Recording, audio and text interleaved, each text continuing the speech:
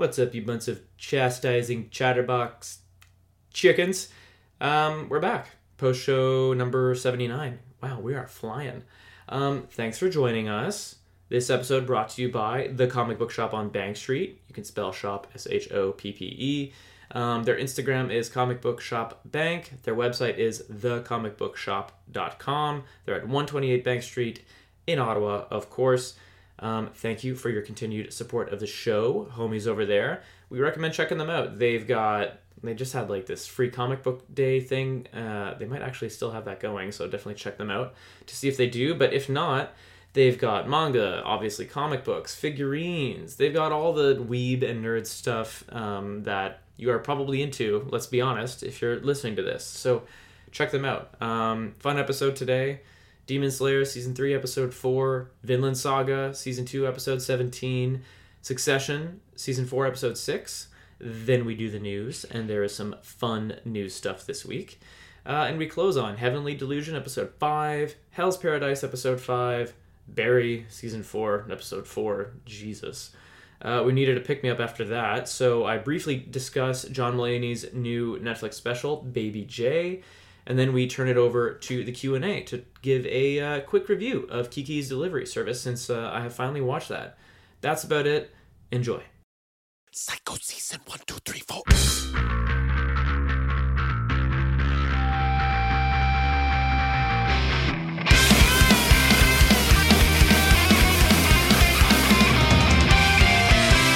Oh, hey there, Grant. Hey, Dave. How you doing there, Captain Poultry? Pretty good.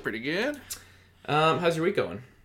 Good. A lot rainy. Holy cow. What lovely weather we've had. And I say that unsarcastically. Yeah, I had hail yesterday, briefly. It didn't last long, but hail. Like, who invited hail? Man. This isn't your party, man. Yeah, man. Dude, I think I told you off mic, we've been rewatching That 70s Show as like a mealtime, lunch food or lunch show or whatever. Sure. It's absurd. Like, yeah, man. It's tricky because I feel like a lot of the sitcoms out there these days, like, it's just so different. Like, something happened with multicam, sitcom, rom-com shows, and they really changed. But That 70s Show, I think it's the parents are the magic. Oh, big time. It's funny because I've only watched like the pilot, just out of curiosity. I watched the pilot of that recent reboot, the 90s show one. Yeah.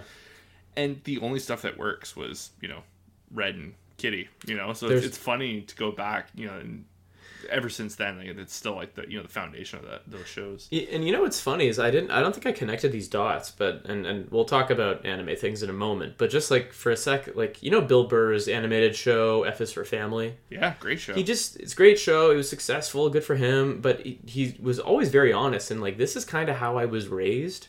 And like, all those kids born and raised in the 70s and 80s, like, they were kind of raised like Eric Foreman, and I'm realizing, like, yeah, Red is just really that quintessential dad. Yeah. Like that hard-ass dad. And there's something like, I just don't think I thought about it that hard when it was airing because I was young. Mm-hmm. But yeah, like, Red is like a representation of that, like, hard-ass dad that, like, you do not open up to. Your children are afraid of you. Sure. You know what I mean? Like, they obviously, like, add in a lot of, a lot of comedy, and they inject levity, and they have, like, a lot of tender moments. But yeah, that like, Red is like the dad of that entire generation, which is so fucked. Yeah. Straight came right back from Korea. Yeah. Chip on the shoulder, and just trying to keep the wheels on the road. Veteran, can't find work. Yeah. Hates hippies. Yeah. You know what I mean? Yeah. I don't know. Gosh, that's such a good show. It's oddly that was like my rush home from school and catch the reruns. Oh, really? Like after school. Yeah. It would, like, 70 show would be on. It would be a 2-hour block, and there would just be literally random episodes. They weren't even played in order. You would get like an episode from, it was it wasn't even a Canadian broadcast. It was somewhere in the States, like Peachtree or something like that.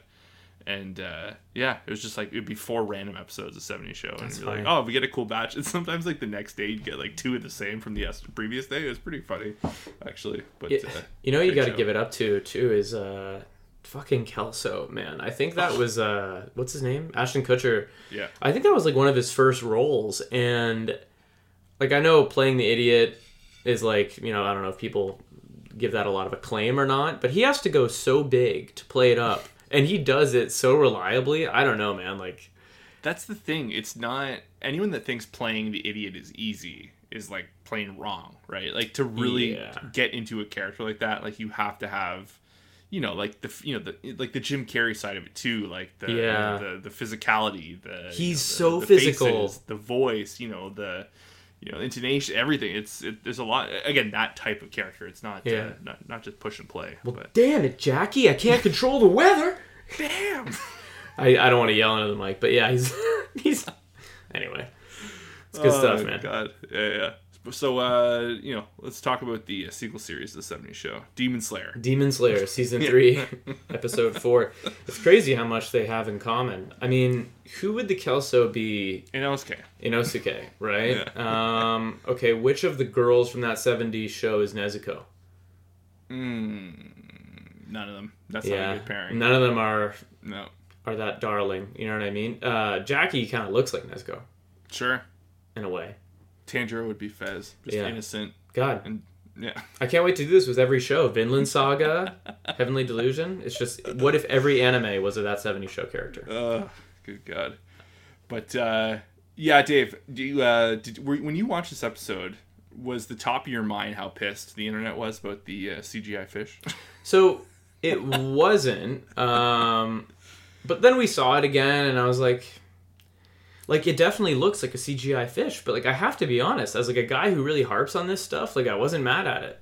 No, the first time, not so much. I remember, it's like what I said last week, and you had said last week as well, but, it's clearly noticeable. It's not, they're not pushing boundaries by any means. No. Later in the episode, there is, a second occurrence of the CGI, and it's on a bigger scale, and there's, all bigger the mini numbers. fish, yeah. And that was ooh, that's kind of a little icky, Yep. But it's so funny. But of course, you go online, everyone's just like, the fish. It's funny you mention that though. I will say, because I mentioned a minute ago, I am the guy that harps on this. This didn't feel particularly strong. The episode and the animation. It's Demon Slayer. I liked it. Nobody lose their shit. I thought it was a fun episode. But for some reason it didn't do a ton for me. I think it has a lot to do with what we mentioned 1 or 2 episodes ago. I think I'm already I'm legit irritated by the split demon. I'm irritated by that. Yeah. And the fact that they all have it just feels like a lot of misplaced. I guess we're jumping right into it, right? But to me, it's just weird. It's okay, they all split into 4, and they all have different weird elemental powers, but also they have emotions on their tongue. You know what I mean? And also their upper 4. It's just it's a lot of fantastical elements in one character, and I just don't know if having more of them necessarily makes him a better character. Do you know what I mean? 100%. So not I'm not trying to be funny here, but you're gonna be this is my favorite episode so far. No. I find it funny that the whole shtick with this this upper demon again is the splitting into different forms. We have all the different elementals. We have there's so many split conventions to this one character. It's almost I wonder if that's intentional, on the nose. They're really trying to split so much. There's a lot of variables to the character. Yeah. Again, that might just be half glass full Grant there, trying to read the situation a little bit. But I do agree. I think it's not my favorite episode at all, but I thought it was an incredibly strong episode. And it's because your opinion seems to be the majority with this episode. Oh, really? No one's shitting on it, but it's just it didn't blow me away. It was fine, yeah. I don't know. I found there to be some, again, it's hard to compare because we have Gyutaro throwing down with Tengen on the top of our mind recently, but these arcs do tend to start off a little cool and heat up, and that's completely fine. They heat up and and ramps up, but the Nezuko set piece was very cool. The Tanjiro one I could have. I think is the part that I didn't buy. The whole let's take a shot and flings his way, flies his way back to where he was. No, that is by far the weakest part of the episode. Sure. I for me anyway. To your point, the Nezuko and is it Genya? Genya, yeah. His stuff was I enjoyed all that. muttering, doing like the almost like the monk, like the inner throat chants. Yeah, I liked all that. Like I loved that. That was like very very cool set PC. Didn't have to be bigger than it needed to be. Yeah, it was for like what was going on. It was just grand enough. We got a little more Tokito as well. A little glimpse into the past. So that was nice. So I do like. I guess we've already nipped it in the bud of like what his shtick is, right? Like it's memory loss. It's not like he was traumatized or he changed or something this and that. Like he was just clearly damaged and he lost his mind. So. Yeah, I mean, my guess. And do you also, as a sidebar, like, do you also buy like he's the Mist Hashira because he's like misty in the brain? Like, is that where it comes from? Dave never even crossed my mind. Oh, that's I can see that because they said something about his head is full of clouds, your head is full of mist. Like they said that in the episode, but my guess is that maybe he or maybe what was his family, presumably was like maybe butchered by demons, or maybe he was really injured in the encounter or something, and then maybe slaved by the Demon Slayer Corps. I don't know. Maybe I'm reaching. That was my guess. Like, why would he be saved by the Master? You know what I mean? Or why would he wake up there? Well, unless all bloodied up. Unless he already like was on that path, and that's true. He was brought back there to heal, similar way Tanjiro was brought to true. that main, or I'm sure there's more than one like main. I thought he looked pretty young though. No. Well, he's still younger than Tanjiro, right? Yeah. So like this could have been. Yeah, I don't know. Well, oh, you know what? Actually, there was a cue in season 1 of saying he's only been doing this for like 6 months or something, or not the 6 months, but a number 2 years or something. It was short. So yeah, maybe he did get injured, and for whatever reason, they made him a Hashira, or like built him into a Hashira. But he was definitely bloodied up in the flashback. Yeah. Also, like such a good speech provided by like the head honcho there, just, or the Master. Yeah. Again, big name. He has a big name, but just like nice soft tones and like just very inspirational. And I was like, this is good stuff. I don't know. Do you or Leanna read the manga? Leanna is now pretty much won't read ahead.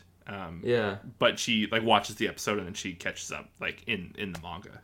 I was just curious, like, what do you think of the art style? I see a lot of people were like posting side by sides. Don't love it. I'll tell you that. The art style in the manga? Yeah. It doesn't look great. From the screen caps I see online, like, it looks kind of weak. Yeah, and it's like Vivian has said as much in the past.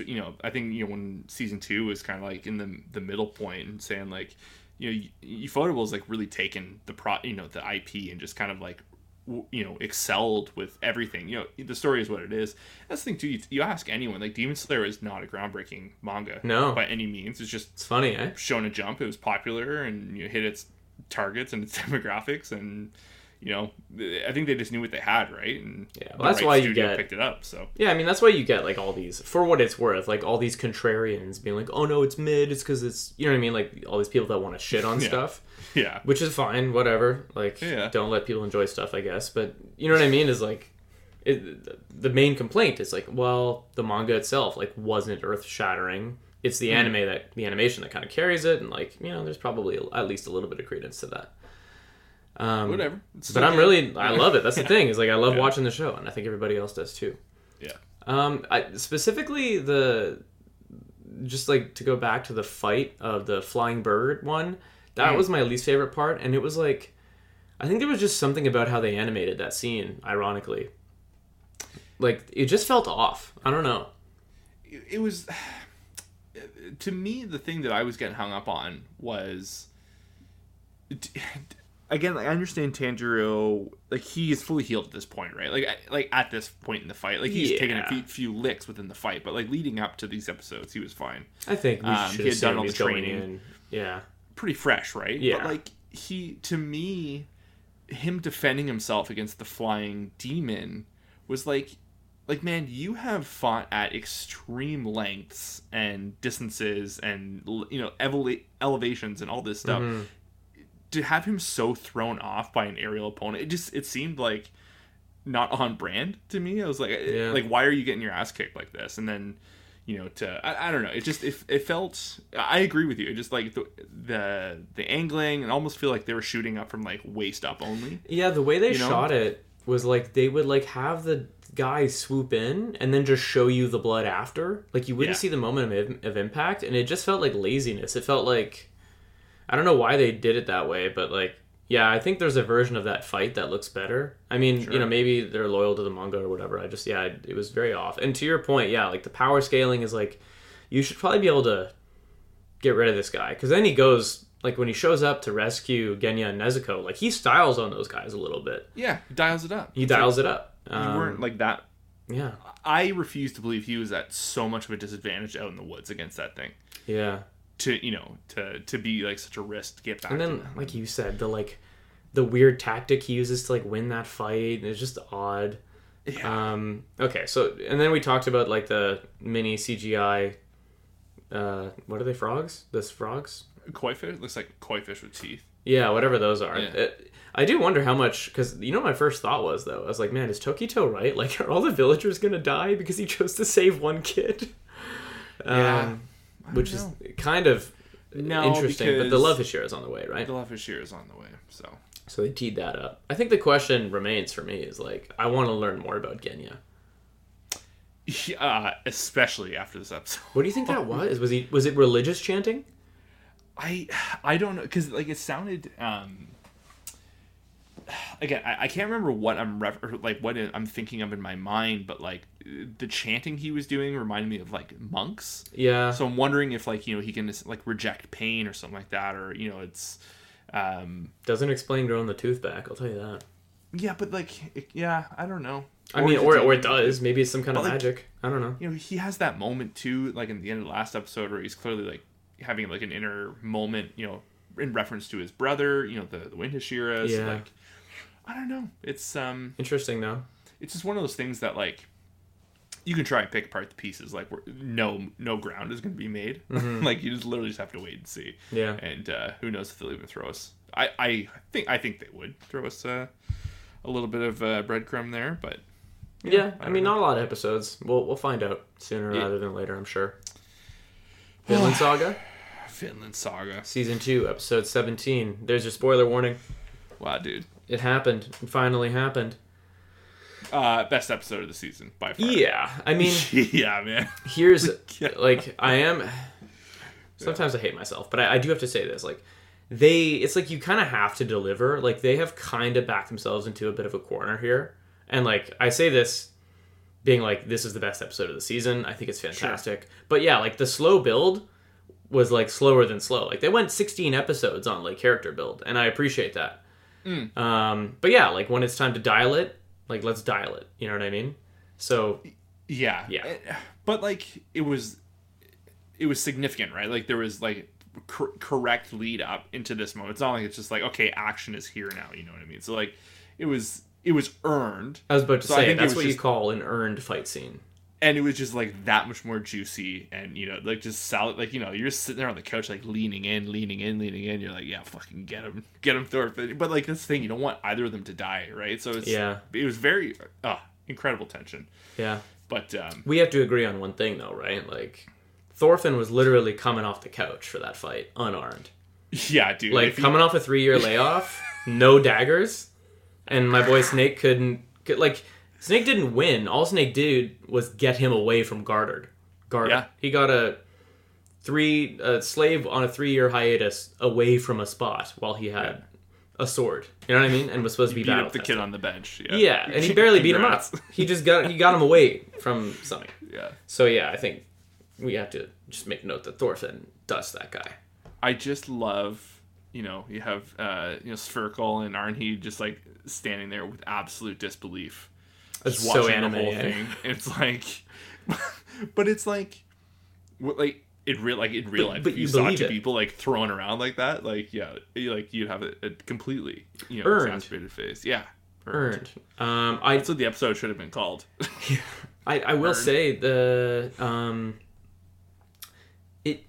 something about a good action scene in any medium, I think, that makes you forget about your surroundings. Sure. Like, the audience is, like, blind to something. And I forgot Garter existed. You know what I mean? Like, I forgot he was stabbed. Like, I was like, oh, shit, he really is going to go out like that. When he popped up and choke Snake unconscious. I was like, oh fuck! Yeah. No, we gasped. I remember thinking like the moment where Snake, kind of, stabbed him there or whatever, and there's kind of like a bit of a quiet moment. And so I looked to the end, I was like what else was gonna happen? Like obviously, it was like one of those moments where we're kind of just like, the show's real and it's depressing, and they take it to these moments, but then like you said, he popped up, and they were just like, oh my god, like it was epic, and then that kind of just tees off some of the saddest shit I've ever seen. In anime. Well, wait. First, Thorfinn tries to calm down Garter, but you know what got him to stop, right? Is Arnheid hit him with that "sun's going down real low" speech. Oh my god! Calm down the Hulk. That's exactly what happened. I was like, look, it's like Captain America trying to talk down the Hulk, and then Scarlet walks in. Mm. That's what she did. I just wanted. I thought of it instantly. Hey, boo! You're gonna make a mess. It's time. It's time to ease up. But yeah, like I was legitimately floored by this episode. It was so beautiful, and when the keys are just kind of handed off to Gardar's story, or Gardar's story, it just, again, like, we don't really know this character. We've had like 1.5 episodes. Even then, he's like tertiary at best. Mm-hmm. We get more details from Arnheid, and a little bit of flashbacks, and we just, by the end of it, you're just like, wow, like I feel like I've been on the journey with him. It's just so well edited, so well paced. The voice actor crushed it. He did. Yeah, just beautiful episode. Beautiful episode. I love the tragedy of her lying to him. You know what I mean? About their son still being alive. Yeah. I love that, like that choice, I mean. Also, I've got a couple of good pickups. A couple things I noticed, and then I did see a couple things on Reddit as well. But one thing I noticed myself was in the afterlife, I can't remember, because Garter was kind of hallucinating in and out. But I can't remember if he says this to his son in one of his hallucinations, or if he says this out loud while Arnheid's in the cart. But he says he's talking to his son, and it might have been a memory, and he says, your father will fight for you, for honor and for wealth. You know what I mean? Like, I'm going to go and I'm going to bring glory to our family. And I was like, that's exactly what Thorfinn was talking about how Norse men behave. You know what I mean? How they look at war, how they look at wealth. It's like, you go, you become the man of the house, you go to war, you bring honor back to your family. And that's exactly what Garter said and wanted, because he's totally that character. Sure. So I thought like that was like a little hat tip to that moment. It also leads back to the moment of, when Arnheid explained what happened and how they became slaves of, like he was like the first one when they discovered iron or what have you, or the precious metals. Yeah. He was like, well, we need to go get it because someone else will, and it just kind of leads into, him wanting to build up, for his family and village. And this is the Reddit take that they noticed. Some of the footage used at the very end, when he's like walking through the afterlife, they show close-ups of like the cart and stuff like that. Mm-hmm. A lot of that is, or some of it at least, is footage from the very first scene of the season. You remember that Norse poem? Carve it into this, carve it into that. Oh. Carve it into the land, carve it into your flesh. I think he might even be the guy you can see from behind at some points, if he has the same tattoos anyway. But they use a lot of the footage from that Carve It Nord poem thing from the premiere. Pretty cool, eh? Totally missed that. I missed it too. Reddit is not entirely useless. No. They have their up moments for sure. Succession, season 4, episode 6. Yeah. Love this episode. Yeah, it's amazing. It's Sundays have become a little too much, I think. With Demons, we got Slayer Sundays there. We're breaking them up across 2 nights. Yeah, I can't do that. I can't do Succession and Barry back to back. I'm just feeling too much. I think they're great companion pieces because I just wish they aired in opposite order. No. You'd be too high ratcheted from Barry going to Succession. I'm too heartbroken going to bed after watching Barry. Yeah, I like that though. Yeah, all right. Sitting there with your thoughts in the darkness, but no, Succession. I just love how the creators of the show like one episode to the next, you know, like 1 2 1 2, they can just show like how competent and just like foolish all the children are in this show. It's amazing. It's like Grant, it's like so high level what they're doing. Like I know it sounds so ridiculous, but it's like I've just seen. Sorry to completely steal the mic from you there, but no. It's just this thing about the kids. It's like I don't think people realize like how hard it is to make them look a little incompetent the way they are. Like I just feel like there's so many dramas out there, like fucking everything from CSI to Suits to what's that? The West Wing. You know what I mean? Like all these business or political dramas, and like I just have never seen it done this way. And I feel like I'm not saying it's like completely true to life. I'm not saying it's exactly like this in those rooms. I think a lot of the conversations are a lot like that in those rooms. But like I think it's just so hard to get so close to the truth and then like have like a character like Roman just like completely fucking up left and right. There's for all the Roman fans, this was a hard one this week. Tough one. Firing the studio exec, emotionally firing Jerry, having to walk that back. Kendall has this total idiot savant energy this episode. I loved it. Idiot savant energy is great. Great way of putting it. Like he seems so confident in a way. You know what I mean? Like he seems confident and then isn't simultaneously. I don't know, man. I don't know. You know, because I was watching Succession live, obviously, so you can't exactly you can pause it, I think, but it kind of just fucks things up or whatever. And I wanted to take a moment so dearly at the clouds scene of like when they reveal the clouds to him, and he's just like, those aren't the clouds, you know? Like he's like referencing some town in Germany, like. Yeah. I lost it. When he started going, man, and he goes, hey guys, here's the game. You can't say no.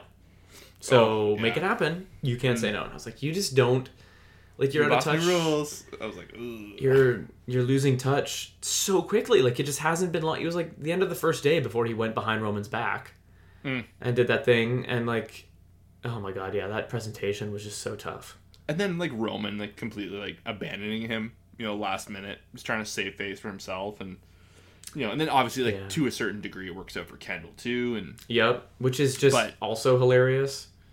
Yeah, but like that's what's gonna catch them. I think this is obviously a very key episode in a lot of ways. Like every episode reveals so much for like what is eventually going to be the downfall. I think because I think that is where the trajectory is now going for Succession. Yeah, this is not. I don't think it was ever going to be a happy story, but I think it shows that some or all fail, God, I wonder how they're gonna do that. Like, I'm so curious. It's they handle all this stuff really in a really interesting way. But I was gonna say again this week, the heart of the show for me right now in season 4, I don't know why, but it's Tom and Shiv. Like they just seem like they're so broken. I think they even hook up in this episode. And then an hour later, they're back to just hurting each other. Yeah. Do you want to play Bitey? Yeah. Do you want to play Bitey? Like that was a new one for me. I got a couple quotes. You're scheduling your grief. Like, yeah. And then he talks about why he betrayed her. He goes on that monologue. That was great. That was like I know Succession is Shakespeare, but like that was like one of the most like Shakespeare moments. Like just like the laugh in her face of like. Yeah. So what? She couldn't believe he said the quiet thing out loud. You know what I mean? Like she couldn't believe it. And then they talk about how their love is unconditional, and he goes on this like jokey like, oh yeah, like you think it's not about the money, or like, and he has this quote: "Go ahead, let's throw out all of your things for love for a date at a 3-star Italian. Come live with me in a trailer park." Yeah. Like, because they both know like there's no fucking chance of any of that happening. You know what I mean? It's just I don't know. They're so good, man. That dude, the cast for this whole show is absurdly heavy hitting. Any scene Alexander Skarsgård is in, he steals. Tom in any room is amazing, but Tom especially with his relationship with both Shiv and obviously Greg in a different way are like all time for me. I don't know what it is. They're so good. Greg. It's all these broken people. Yeah. Yeah. Anyway, want to talk about some news? Yeah, let's do it. So Bob Odenkirk, of Better Call Saul fame, is joining The Bear season 2. I'm not sure if it's like a full season, if it's like a guest episode or something like that. Yeah, I don't know either. I think his Chicago energy will match perfectly for The Bear. Like that was my initial thought. Is like I think the good and the bad thing about The Bear is that it's so stressful. I'm really curious to see how it's all gonna end up or how they're gonna proceed with season 2. But Bob Odenkirk feels like a perfect like catalyst or something to like maybe even some things out, unless they have him come in hot. Like, I would say count on it. Yeah, God. I think he's gonna bring the chaos for sure. I'm interested. There's like a small hint of like mob connections in the first season of The Bear. That's true. And I could totally see that being his universe. That'd be fun. Yeah. Margot Robbie reportedly offered the role of Sue Storm in the upcoming Fantastic Four MCU movie. Here's where I'm at with MCU announcements. I hope all these people can get out before they get in and just go make something else. Get off the ship.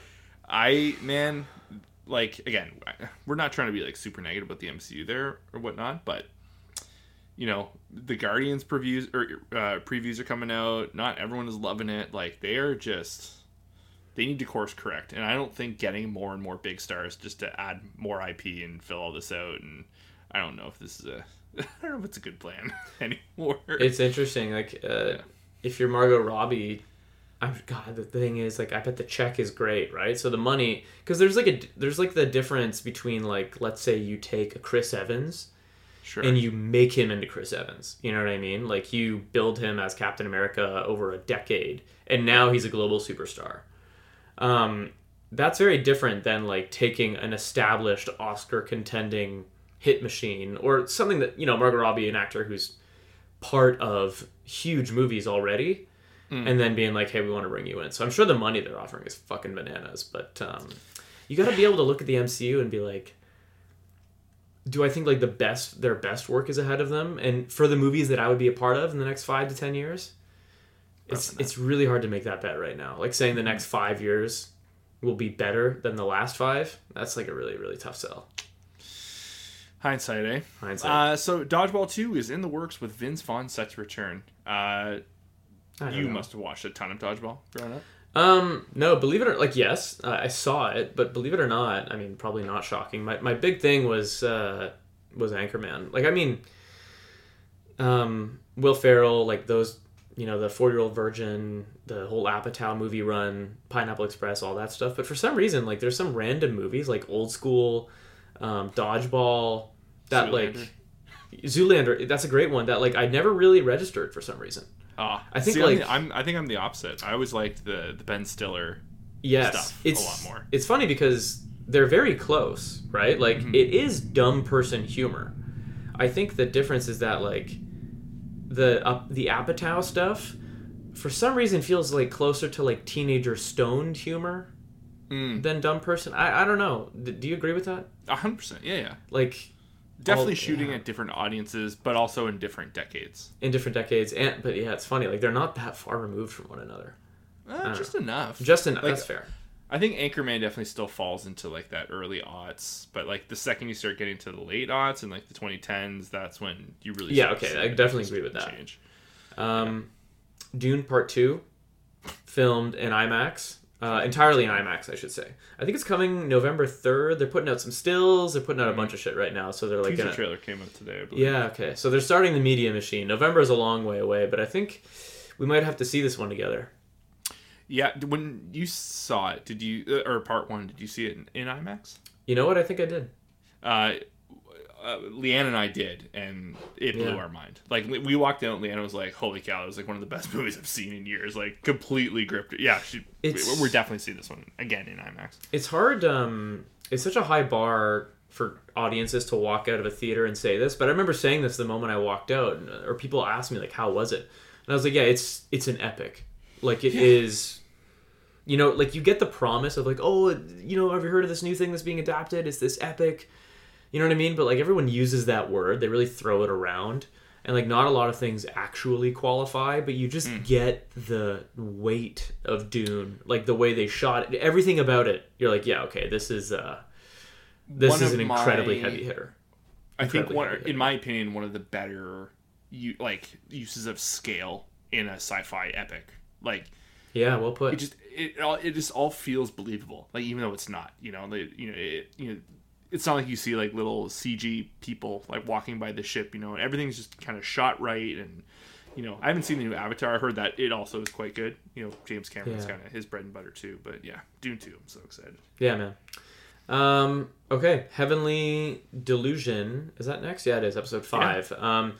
So spoiler warning for that. We haven't talked a lot about it lately. It's probably my favorite anime airing right now, I think. And I'm sure it's going to get blown away the moment Demon Slayer like really kicks up. Actually, okay, no, it's not fair to say favorite anime. I just forgot about Vinland Saga.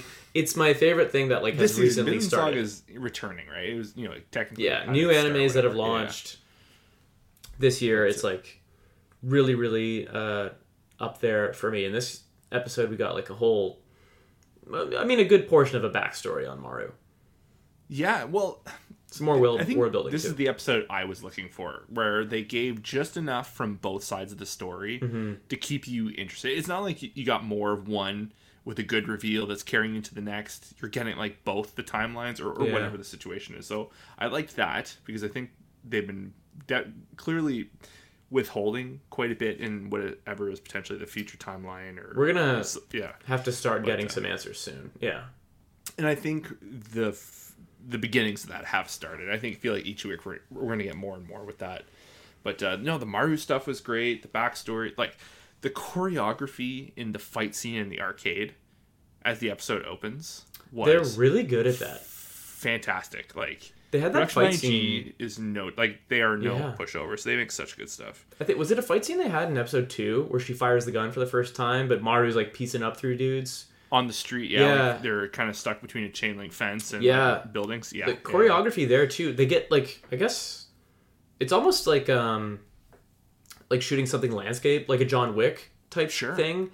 Like not really, but like they show the whole body in every shot. You know what I mean? Like it's very aerodynamic. Like they're moving around a lot. You don't get the quick cuts. The anime action quick cuts too, because they are, yeah, a lot of people deny it, but they're there, a lot of time. I mean, they were there a lot in this episode of Demon Slayer, like I mentioned earlier, right? It, like, bad guy swoops in, you just cut right to the good guy getting hurt. Yeah. And so you don't have to, like, animate the whole moment of impact. Yeah, you're skipping over stuff, but they're definitely not doing that in this. No. Well, let me ask the $1 million question just while we're here, because you mentioned it. Do you think it's a future timeline? The other half of the story, these kids that we're seeing in this like clearly highly controlled, monitored environment? I'm going to say yes. Oof. Yeah. I'm going to say no. I think it's simultaneous. But like, I don't like to what end. I have no idea. I think, do you think the children are bioengineered? I think so. I think that's what's implied. I think those little babies are them. I was going to say, but are the babies like little man-eaters? They look fucking weird. Well, I think there's a correlation to... Yeah, because I think the credence to it being taking place at the same time or in tandem is there's been a lot of drawings done by the one character and put on the walls of this, or this lab area that have shown up as man-eaters in the other story. Right. So... I didn't notice that. So that's the thing. I'm almost wondering if all the kids in the lab essentially have quirks, right? There's the kid that can jump really good. There's the the really strong kid who can throw shit far away.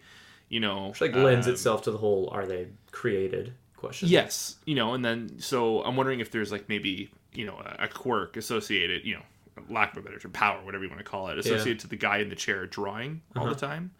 The guy in the chair, is he a kid? Manifesting. I think he's so. I think he's just like an older one, or just aged more. But yeah, so like maybe he's manifesting the actual man-eaters out in the world. Who knows? Yeah. But it's just like a total chin scratcher. Like, also, the whole episode, you're just like, I love this. Maru said that he thinks he was born on the day of the Great Disaster. Yeah. So, like, what the fuck happened? And, like, his power isn't really explained, right? Like, this girl, Mikura, he talks about, like, helped him learn how to use it. But, like, only he had it. And he doesn't quite know where it came from. Which is also interesting. So, is the lab story the day the Earth, like, the kickoff of the apocalypse? So, in which case, maybe it's in the past? Yeah. That's a fun theory, because that might make more sense, because in the lab environment, one of the doctors, I think, mentions the Day of Fate, and she is talking about it as though it's impending. So it's like maybe they knew something was coming.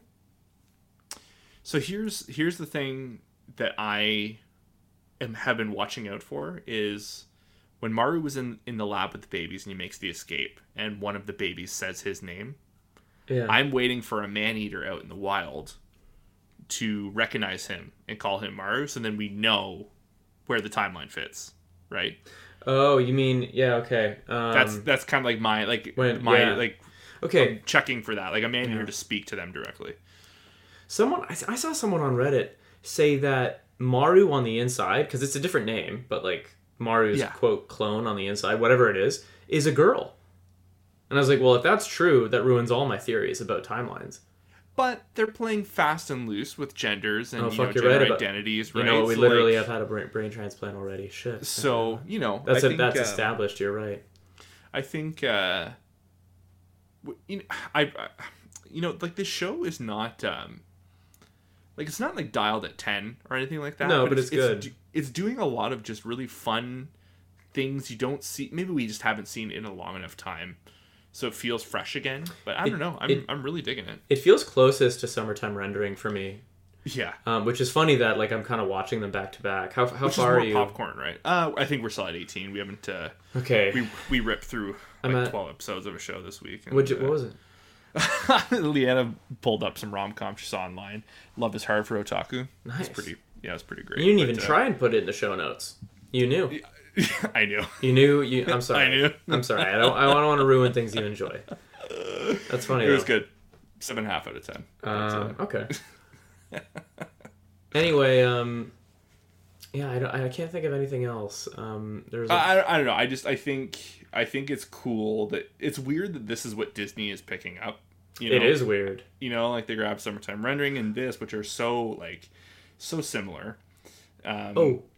Yeah. Do you think the sexuality hurts it? Like the overt sexuality? Like, do you think it has a place in the show? I'm trying to be like less of a dick about it. You know what I mean? Like, no, I know. But every time they do it, I'm wondering to myself like, okay, what would a quote regular person think about this? Like, does this add to the show? What do you think? It definitely kind of. It's a harder sell to people for sure. Like as, a more experienced viewer and, trying to recommend stuff to people.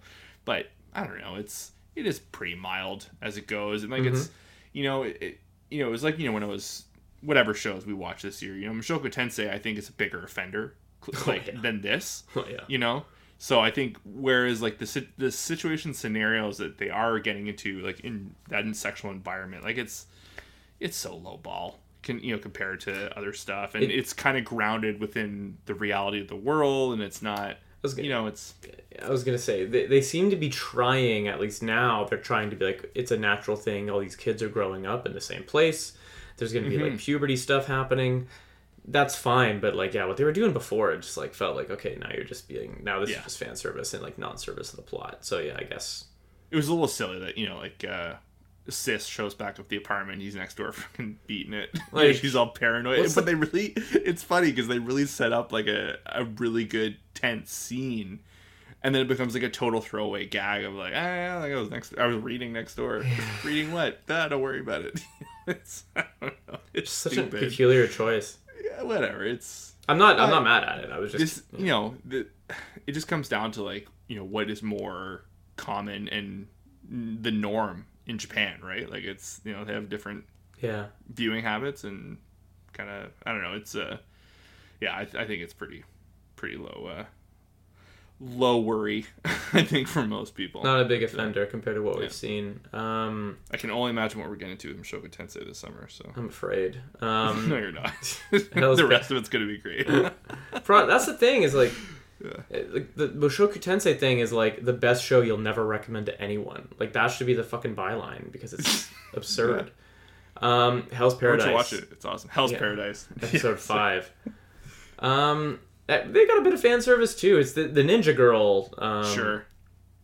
Whatever. Like more last week when they introduced way her. more last week. Yeah. I just think like it's reductive and lazy to like make that a character's personality. Sure. But like they don't really seem to be hanging their hat on that right now. To be fair, they did a little bit of world building in the back and forth between her and Gabimaru, of like he knows like that's her ninja tribe's thing. That is true. You know, like they're like the succubus thing, or you know, like the Black Widow, like drawing men and take advantage. And was it this episode or last? We actually saw that it works on somebody already on the island. She really fucked someone up.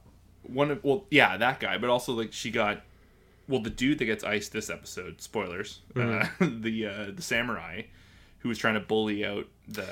You think he's dead 100%? Yeah, that dude's gone. Yeah. In none of the promotional photos or videos. That was a good death. It was a good death, but that was the thing too. Like he was going to ice her. He was straight up going to drop her, and then the monster beat her. You know, she dodged or whatever. And was then that the a monster, or was that another prisoner? Oh, sorry, he had the paper on his head. It was the prisoner. Yes. Okay, it was that big one. The guy is so monstrous. Yeah. It was the big one that was sleeping, right? Yes, it is that one. But no, it's to the point. Like that female ninja character, like she lulled him. Like that's why he was still following around, because like she got him wrapped around her finger. So interesting.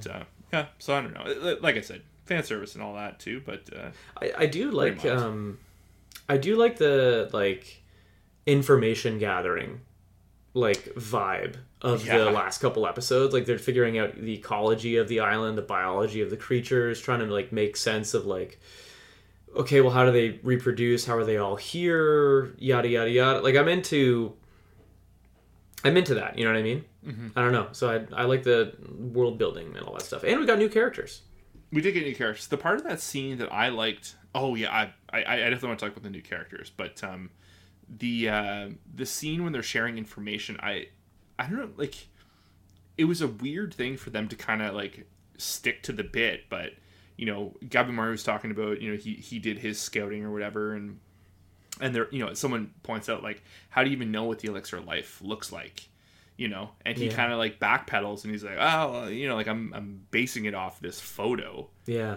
And the Senta dude, like the other samurai, kind of calls him out on it. Yeah. And gives this whole thing about like, oh, like we can't really trust like religious iconography and all this, because the island has so many different variations and da da da. But it was like Gabimaru was just clearly trying to hide that he might know something, right? And so the fact that like they had that other character to continue like based off what his lie was and kind of debunk it, and I was like, it was just very like.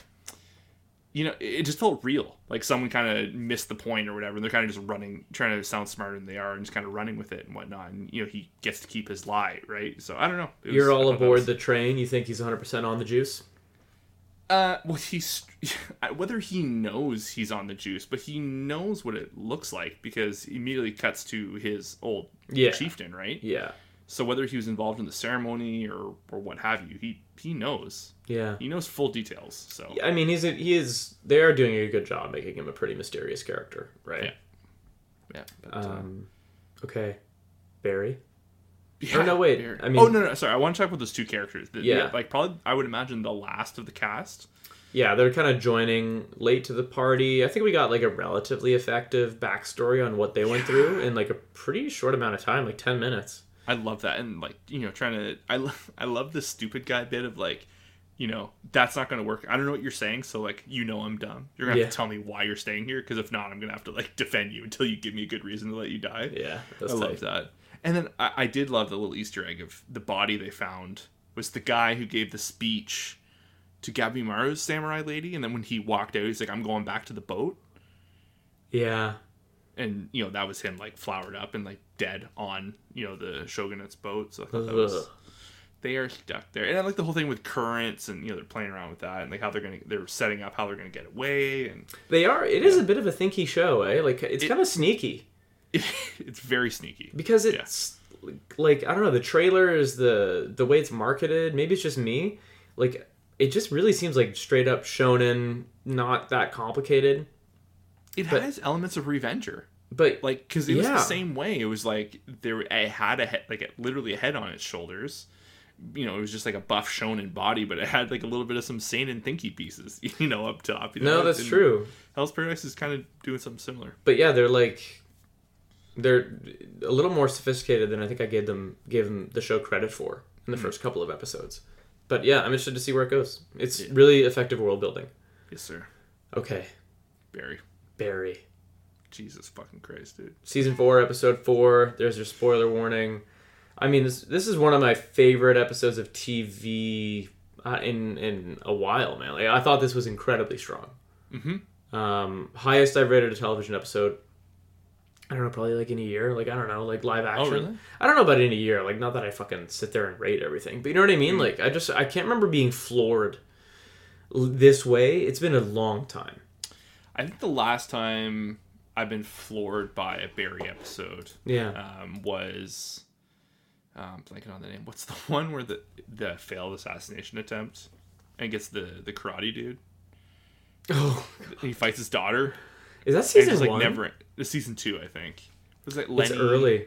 Ronnie. Lily. It's Ronnie. Lily. Yeah, Ronnie that was. Lily. I think not since that episode. I've just been like, hands on my chest, just watching the TV, just like, oh my god, here we go, and it's just the next thing and the next thing and the next thing. But, have we joked about on the podcast how growing up, as kids, like, I know for me, I thought quicksand would be like a bigger part of my life. Yeah. And I don't know if we've talked about it, but yeah. I think maybe we've talked about, just in real life at a bar or whatever, a couple drinks and all that. But like, sand is always kind of scared. No, I was not comfortable when it went to black and you just had to sit with it for like 20 seconds. That was a choice. I think Bill Hader is gonna have like a whole like directing career, like in movies, and I don't know, whatever he wants. He should get whatever he wants. I know I said that last week, but I can't believe how well directed this episode was. The camera work, that death scene, dude, and the performance from the guy playing Cristobal. Oh my god, that was haunting. Rip. That was haunting. That was so frightening. And then, oh god, and then like the false sense of security the show brings you to. There's a lot of I think a lot of that one take, by the way, or that scene of them arguing, Hank and Cristobal, before he walks out the house. They must have done like 3 minutes of that in a oneer. I remember trying to keep track, and I lost track at one point. But like, they did a really long argument that leads in him leaving the house and like Hank trying to drag him back in. Yeah, that was heartbreaking. And then, Gene freaking accidentally shooting his son. Like, of course he did. This show is sadness. Yeah. Like, I think there's maybe 2 jokes I laughed at. Like, they're leaning pretty heavy, right? Into the dark comedy is like more of like this is just an intense drama with like laughs every now and again. Yeah. Is that fair to say? Yeah, no, it's definitely. I feel like they close out the episode with a laugh. Well, I guess partially close it out. That was Barry's only scene. Did you realize that? I remember. I love that, him just coming out of the dark like that. That was spooky. Like, holy cow, that was fantastic. I want a Bill Hader, not a horror movie, but just a straight up like, like thriller, like house invasion something, like just because he likes true crime and all that. I'm ready for whatever he's. I think he could do anything. That's the thing is like, I don't know, just the fact that he's writing this, he's directing, like it's just so impressive, dude. That end, the ending is obviously when Sally comes home, but Sally's arc in the episode is fantastic too. Yeah. That was so gutless, so heartless, so on the nose. What HBO did, Barry, the show, like bringing her to that set, showing you how the sausage is made. Everybody's on green screen. I love when she tries to steal the role. and they're just like, yes, that was awesome. I just need so if I this. get that face on that body, money. And then the girl behind her, money. That was beautiful. And like even her conversation with, I forget the director's name, but like, oh yeah, I want to be remembered for Coda, and they're talking about, yeah, I think when people see Mega Girls, they'll be like, yeah, this is the person who made Coda. Like, it's just, it was so good. That scene of her trying to steal the role was also amazing, like you just said. I think just kind of stepping in to block her out. The camera work. Yeah. That was also a wonder, dude. That was also a long take. Like, they're just demanding so much from their cast. I think, like, this is one of those roles. Like, the girl who's playing Sally, like, Sally's such a fantastic character. Yeah. Like, so rich, so complex. I don't know, man. Like, this is like, you have to imagine, like, actors must kill for roles like these. Yeah. And then, well, especially too, like, you know, like, it's nice to be on a show that was such a hit from the beginning, but to have such a massive growth in the overall writing and the scope of the story, and, you know, the things that, you know, it's probably one of those things that, like, they're probably stoked they got the job, and then by the end they're just like, this turned into something way bigger than we ever thought, and like, right on, we're here for the ride, you know. So it's, yeah, very cool stuff. Yeah, man. And then you already mentioned Gene shooting his son, like, perfectly tragic. I don't know, man. Is this 8 episodes or 10? 8. Yeah, I just want to say it. Yeah. Okay. Succession is 10. Yeah. Right, 4 left. Brutal. It's starting to feel Breaking Bad-ish. Like, everyone might die. You know what I mean? No, yeah, no one's walking away happy, I think, Like, for sure. Yeah, they're like, whoever's left, it's going to be a couple broken people, it feels like. It's pretty sad. God. Do you think the ending is him having a dream, or do you think that's like a real time jump? No, we didn't. That's a great question. We didn't even talk about that. The ending of the episode is like, yeah, this like alternate timeline, dimension, fantasy, daydream, who knows? But it's him like going to comfort a kid who has been misbehaving. I don't know. I have to be honest. Like, I've seen a lot of chatter about people thinking it's a time jump. I didn't know what to make of it at the time. I just went to bed. I was like, that was fucking weird. I do like the theory that it is a time jump. Makes sense. And because there's people referencing that, you know, the scenes we had in, I think, episode 1 or 2, and it's, you see, not Gene, what's Stephen Root's character's name? Who's Stephen Root? Oh my god. The guy's also in prison right now. Oh, Fuchs. Fuchs, yeah. So, like, the scenes of Fuchs talk, because the thing, Barry's son is also named Barry, and there's that line earlier in the episode, or in season, or episode 1. What do you mean he's in the scene in this episode? He's named Barry. Apparently, there's pretty sure they called him Barry. Maybe I misread something, but someone seems to think that when Fuchs is talking to that kid, he's saying, you know, I used to play soldier with your dad. I used to play army with your dad. You know, maybe I play army with you sometime. So people seem to think that this might be like, you know, a time jump. A little fake out. Fuchs is out or something like that. But Fuchs isn't talking to past our Barry. He's talking to future his son. Our Barry's son. Ooh, that'd be a good fake out. Like I said, it's something I saw on Reddit. The name. So now I'm doubting the name thing. But anyways. But yeah, I don't know. I would buy it. I didn't get a good look at the wife. There's a woman at the table. Did it look like Sally? She was wearing... Yeah, that's for sure It's 100% Sally? Yeah. Then I guess, like, if I had to guess, maybe future timeline. But, like, I don't know. They're pretty creative. I wouldn't put it past I wouldn't put it past the show to be like he was fantasizing or daydreaming. Well, he has been daydreaming, right? Yeah, that's the thing. Like mild psychosis. And yeah, they've been doing it really, really well.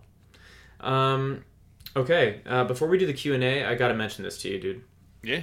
John Mulaney's new special on Netflix. It's called Baby J. So I think I told you, but I saw this show live in like December. Oh yes, in Ottawa, and I had a terrible experience. Really? I had a bunch of personal stuff going on, and it was like I just had a very bad night, and also I have to be honest though, like it wasn't that strong. I remember being like, okay, am I just in my head because I'm having a bad day, or is this like not that strong? And it was not that strong. what he put on Netflix is genuinely like 75% better. Really? Like it's a lot of the new material, or the same material rather. I think he just tightened it up like a lot. Is it editing and different It could crowds? be. It could be a better crowd. Gorgeous venue. I can't remember where he filmed. Royal Albert Hall. Is that it? I can't remember if it's Royal. I think it might be there. God, I'm gonna feel bad if I'm wrong. I can't remember. No, it isn't. That was someone else. But anyway, he films at a beautiful venue. The crowd was obviously fantastic. But yeah, it could have been the edit, right? It's possible that like they cut a lot of fat, but I don't know. But I just thought it was like it is the darkest John Mulaney has ever been by like a mile. It's not even close. But he's coming off of a relapse and rehab and getting married, having a kid, getting a divorce, like all in quick succession, right? Like he was in legitimate, and he kind of lost it. He was in psychosis, all that stuff. But what he like conjured up as a result, like this is what I was hoping I would see when I saw him live. And when I saw him live, it just wasn't quite ready yet. You know what I mean? Like he was figuring it out, I guess. And the final product was just fantastic. I cannot recommend it enough. Hour and a half? Like 120. It's a little long. Oh, yeah. Little long, yeah. I don't watch stand up very often. But would you recommend this one? Like out of any of the more recent stand ups or specials that have come out? I don't know. I'd love to play that game though. Like I watch a lot of them, so it's like no, I know.